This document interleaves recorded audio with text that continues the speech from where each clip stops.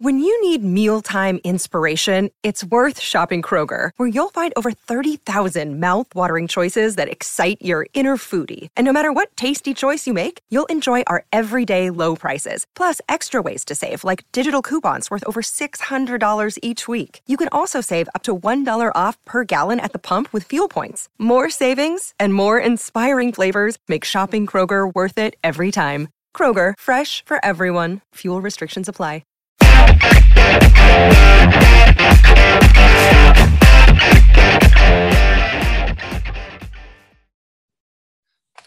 Welcome to On Texas Football, brought to you by Inside Texas. I am your host, Justin Wells, and joining me today is Inside Texas beat writer and does a little bit of everything, Joe Cook. This is usually Bobby Burton's spot, but Bobby's on vacation, so we told him we would take the reins this week and try to help him out. And we've got a little bit of football to talk about, a little bit from the Under Armour camp, and then we're also got a lot of basketball to catch up on. Texas is obviously made the big dance, and now we'll talk a little bit about their first round matchup with Virginia Tech and stuff like that. And so what are we really talking about in football wise right now, Joe? What's kind of the main topic you're looking at, or kind of in the spring right now with Texas football? Yeah, we're about a week away from spring practices getting going. I bet next Monday we have a press conference, and Tuesday will be practice one for Steve Sarkisian. So pretty interesting. It's a lot of guys who first spring. Think about Quinn Ewers. It's his first spring at Texas. Xavier Worthy. It's his first spring at Texas, even though he played last year. And then a handful of other guys in that 2021 class, also their first spring, plus guys such as Malik Murphy, Ryan Watts, just any of the transfers, Isaiah Nayor, Jaleel Billingsley. There's a lot of guys in their first spring at Texas. So we'll be doing some preview work over the next week or so regarding a bunch of different positions with spring practice getting going and what some guys need to do during these 15 practices in order to best prepare themselves for the 2022 season. We had no idea that Xavier Worthy was going to be the number one receiver in this team last year. I mean, we saw the highlights. We knew that he brought a unique skill set, but I don't think anybody, including Xavier, expected what we saw. Now there's expectations. How do you think Worthy's going to be able to handle that, where you're getting the team's best corner against you? You're getting a defensive coordinator that's scheming against you. How do you think he's going to be able to adapt to that? Yeah, that's basically what my preview is going to touch in on. This is a big spring for Xavier Worthy to just learn how to be focused on all the time. I think everybody kind of after that Oklahoma game, so toward that second half of the year, defense has figured out, okay, we need to watch this number 8 guy. But that was half the games. And he did all right, but he was hit and miss. And there were some other factors, even at quarterback, that had to do with that. Some of the things that Xavier Worthy has going for him is, one, just being in spring, more opportunities, more reps is always a good thing. 2, Brennan Marion is thought to have a good coaching acumen, as a Bolitnikoff Award winner would let you know. And 3, he's got 2 guys with, though unproven or still very early in their career, who have a lot of great passing or reputations as a passer with Hudson Card and Quinn Ewers. So he's going to have those opportunities. He's going to learn how to handle a bunch of different, defenses giving him looks. And another thing he's got helping him is probably Isaiah Nayor is going to shield him from some of the more focus from opposing defensive coordinators. Marcus Washington played all right in the tail end of last year, but that was it. He played all right. Josh Moore was very inconsistent before leaving the team. Jordan Whittington wasn't there for a significant portion of the year. So this is going to be big for Worthy, just to learn how to handle and get open on his own, which he did well last year doing, but it's going to be a little bit tougher this year. Having quarterback help, having wide receiver help, having coaching help, that's going to be a big boost for him during these spring practices, and should help him finally have a 1,000-yard season, even though he's just 2 yards short this past year.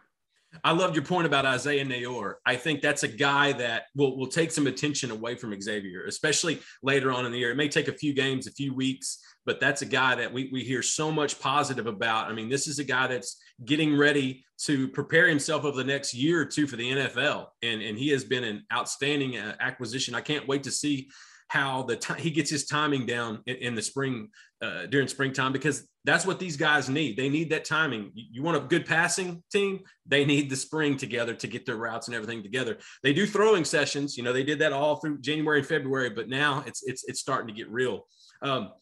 Couple quick recruiting notes. Young Brennan Thompson hit me up earlier. He's actually in Austin today.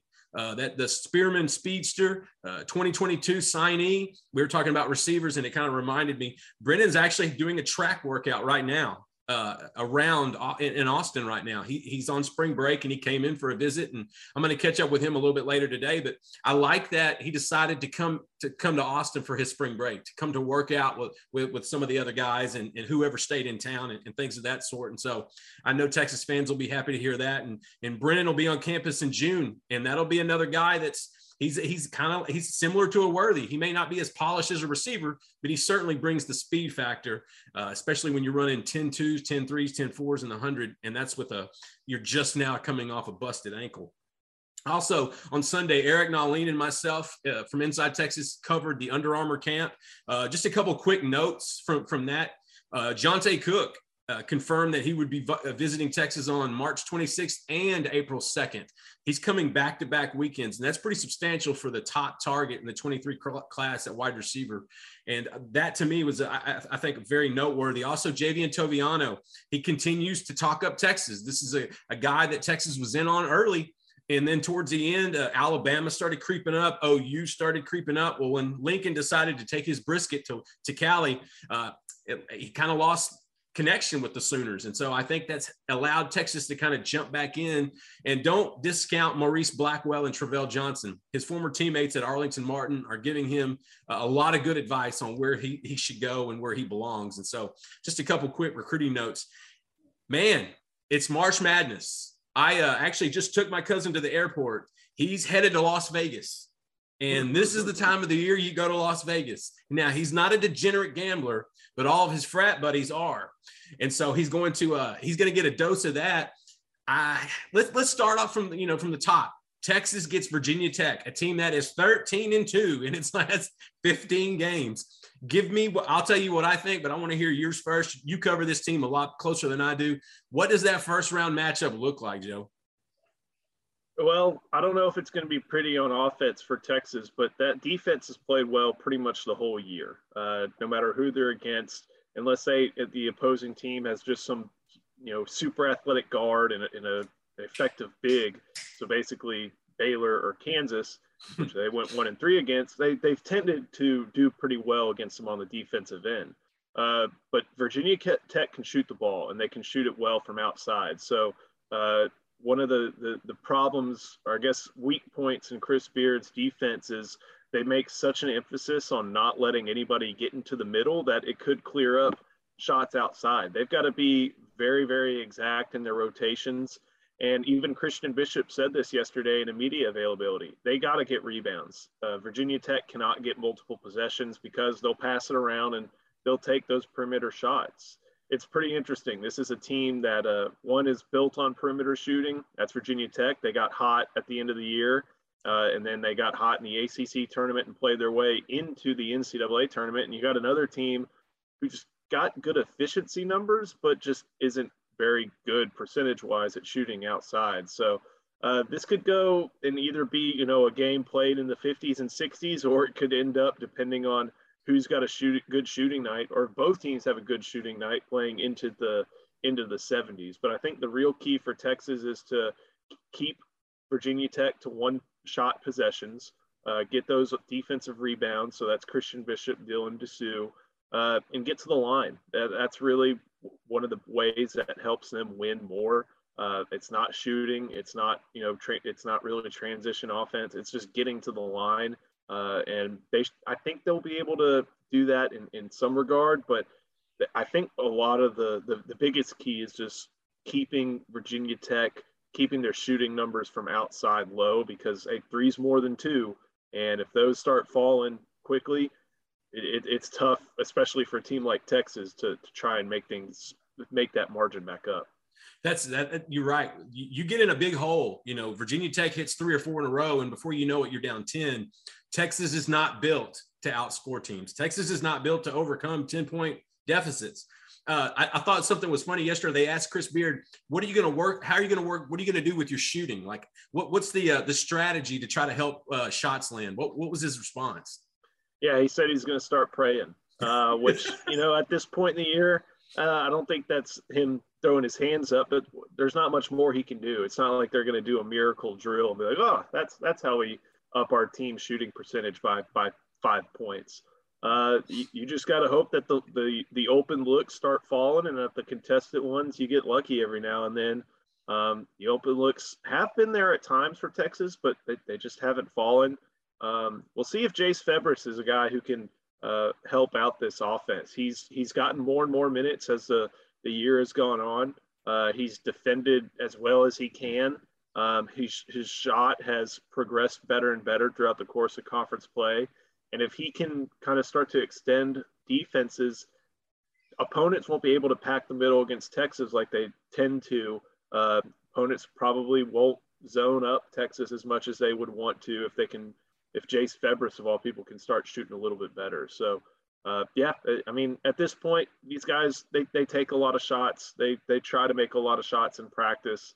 There's no magic pill, secret sauce right now to improve shooting. It's just get the looks, hope that they're good ones, and fire it up. I think one positive for Texas is they have experience. They've got a ton of experience. And in March, that's invaluable a lot of times. I mean, it's guard driven, I feel like, year after year, but that experience has got to help Chris Beard and these guys. And that's another thing. Chris Beard's used to this. He's used to having teams that aren't the best at shooting, but they figure out a way to climb the ladder in the tournament. They figure out a way to get to the Sweet 16, the Elite Eight, and ultimately the Final Four. If for some reason Texas is to beat Virginia Tech, and if you look at a lot of brackets, it's Virginia Tech, that's the sexy pick right now to upset. Everyone just kind of takes it for granted that Virginia Tech is going to win that game.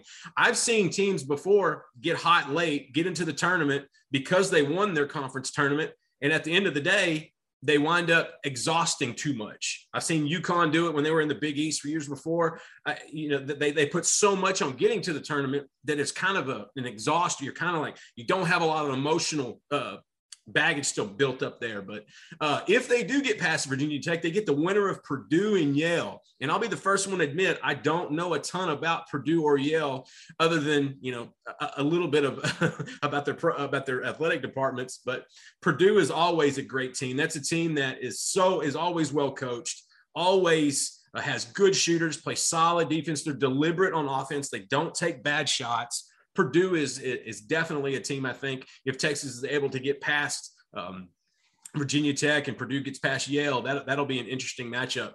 I got a couple bracket busters. I was looking over it earlier, and every year we see this, the 5-12 bracket buster, the 3-14.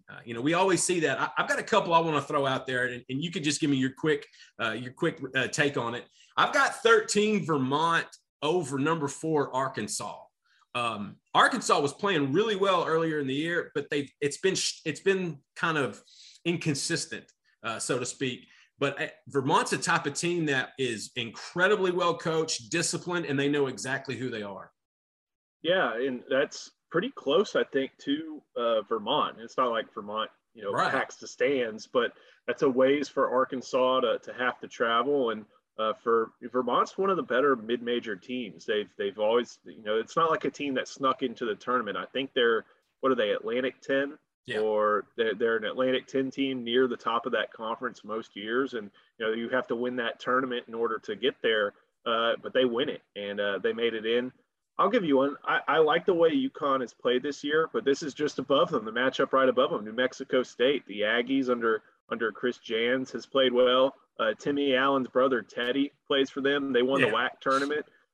That's also a team that I think has a good chance of knocking off their higher seeded opponent in the first round. Trying to look through the bracket. South Dakota State maybe could be one, just because they have I think they just fire up a bunch of threes. Iowa's riding high off of winning the Big Ten tournament title, but I think South Dakota State, that was one of those teams that people who were looking at Texas' potential matchup if they wanted a team to avoid, it was like a mid-major champion, conference tournament champion, not a team that snuck in kind of. And not to say Virginia Tech snuck in, but they weren't going to make it unless they won that tournament. So they snuck in. they had their flaws. They had a hot streak at the end of the year, but they definitely had their flaws. I think South Dakota State's a little bit of a different example. That's one of those mid-major experienced teams who had a lot going for it and won its tournament and is going in, I think, in a pretty good position. So those are my two. What was the other one that you had? I've got another one. You know, last year I rode Houston, University of Houston, Kelvin Sampson's bunch down there off Cullen Avenue. I rode those guys last year because Quentin Grimes, that was one of the best teams in the country. They had multiple scores. Well, Grimes is gone. Houston's still winning. They still had a great season. Sampson still does a tremendous job, but they got they're the 5 seed coming in. They've got a 12 matchup with UAB, Alabama, Birmingham. That is a program that is playing extremely well right now. And that's a group that, you know, I really think losing Grimes is going to be a bigger loss for Houston than people are anticipating. And like I said, they still have a 5 seed. I believe they were a 3 seed last year. So it's not much of a drop, but I got to give UAB a ton of credit. I believe they won their conference championship. They are playing really, really good ball. They play really good physical defense. And if they can get up on Houston a little bit early, I think there's always a 5-12 upset. And to me, going through the 4 that we see so far, I'm kind of feeling that one right now.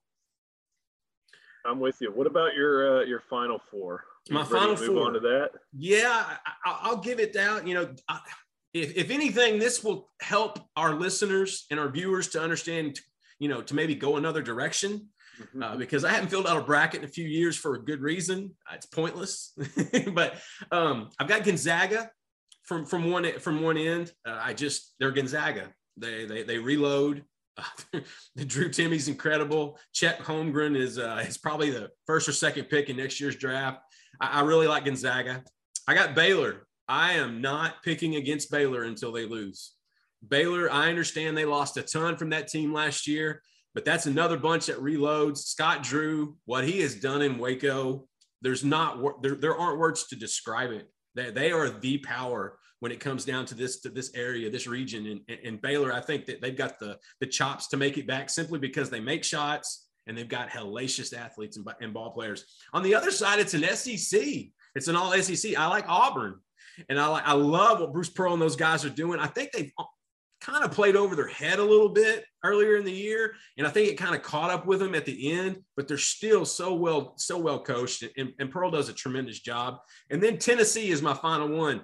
And I say that with nothing but love for Rick Barnes. I've been on with Tennessee a couple times over the last 2 years, just because they're a good team. You know, they're a Rick Barnes team. They've got good guard play. They're going to shoot well. They're going to rebound.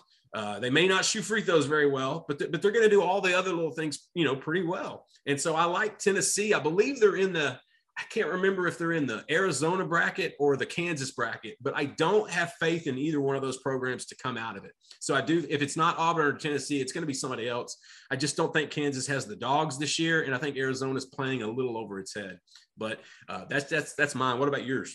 I got Gonzaga. I'm going to go Kentucky. So I'll disagree with you on Baylor just because I think that lack of depth is going to catch up to them. And it's easy to think about that throughout the course of the year. And, you know, ever since Jonathan, I think Sean Moshatua went down against Texas, but, you know, they're going to play North Carolina or Marquette in the second round. And then they're either going to get UCLA, who really slows it down and knows how to play it slow, or Akron or St. Mary's. They're going to get some tough matchups. And I just think Kentucky's got between Oscar Tshiebwe and Ty Washington, those guys. I think that Kentucky just has a team that's one of Calipari's better ones and one that's a national title contender. On the other side, yeah, I'm kind of with you on Arizona, with you a little bit on Tennessee, but I still think Villanova with a guy like Colin Gillespie, that's tough to beat. Real tough. If Colin Gillespie matches up with Tennessee, which looks like they'll do in the Sweet 16, I think he can handle those Tennessee guards. But it would be pretty neat to see Rick Barnes lead Tennessee to their first Final Four in his second. And then in that bottom right, it's hard for me to pick against Kansas, but I just like Auburn way too much. I'm with you on Pearl and Jabari Smith. I don't think he'll end up on the Rockets. I think he's a little redundant, but I've watched Auburn games this year just to watch him, and what he's done is so impressive. And as well, same thing, Walker Kessler. They got a post presence. They have a unicorn type guy. They have a good guard, and then they have a post presence who's one of the best shot blockers in the country. And of course, Bruce Pearl calling the shot. So those are my four. I haven't even filled it out, so these are my teams just on the spot. But I think this will be a pretty good one. And yeah, I'm with you on Arizona, but I'm trying to think of who I would pick. I may pick Auburn, really. I think that between Pearl having been there before and some of the talent that they have, that may be my pick. You know, I like that you brought up Nova because Jay Wright, you know, he won a couple titles, 3 or 4 years ago. They had to kind of reload. Give that guy credit. He came into Texas and took a kid that nobody wanted and turned him into an All-American. And you got to love that. Anytime these schools come down to Texas all the time for a reason, because there's some hellacious basketball that gets played, Texas high school basketball. And so, Joe Cook, I sure do appreciate it, big man. You got any parting shots? None at all. Just watching a little baseball this weekend. They got College of Charleston and then the Citadel, but Friday at 3:30 or Friday at 2:30. I should check that out. I'll be ready for some NCAA tournament action and then spring football next week. Busy time, hey, good time. I'm excited about baseball just because Ivan Melendez, he's doing so many things. I mean, I think a couple of these balls he hit last week are still traveling. They're still trying to figure out what's going on. But I really appreciate you joining the show. I really appreciate the viewership for joining us on Texas Football. Please come see us at InsideTexas.com. Please like and subscribe so you can be ready to catch all the videos when they come out. And we'll come see you guys in another couple of days. Thank you.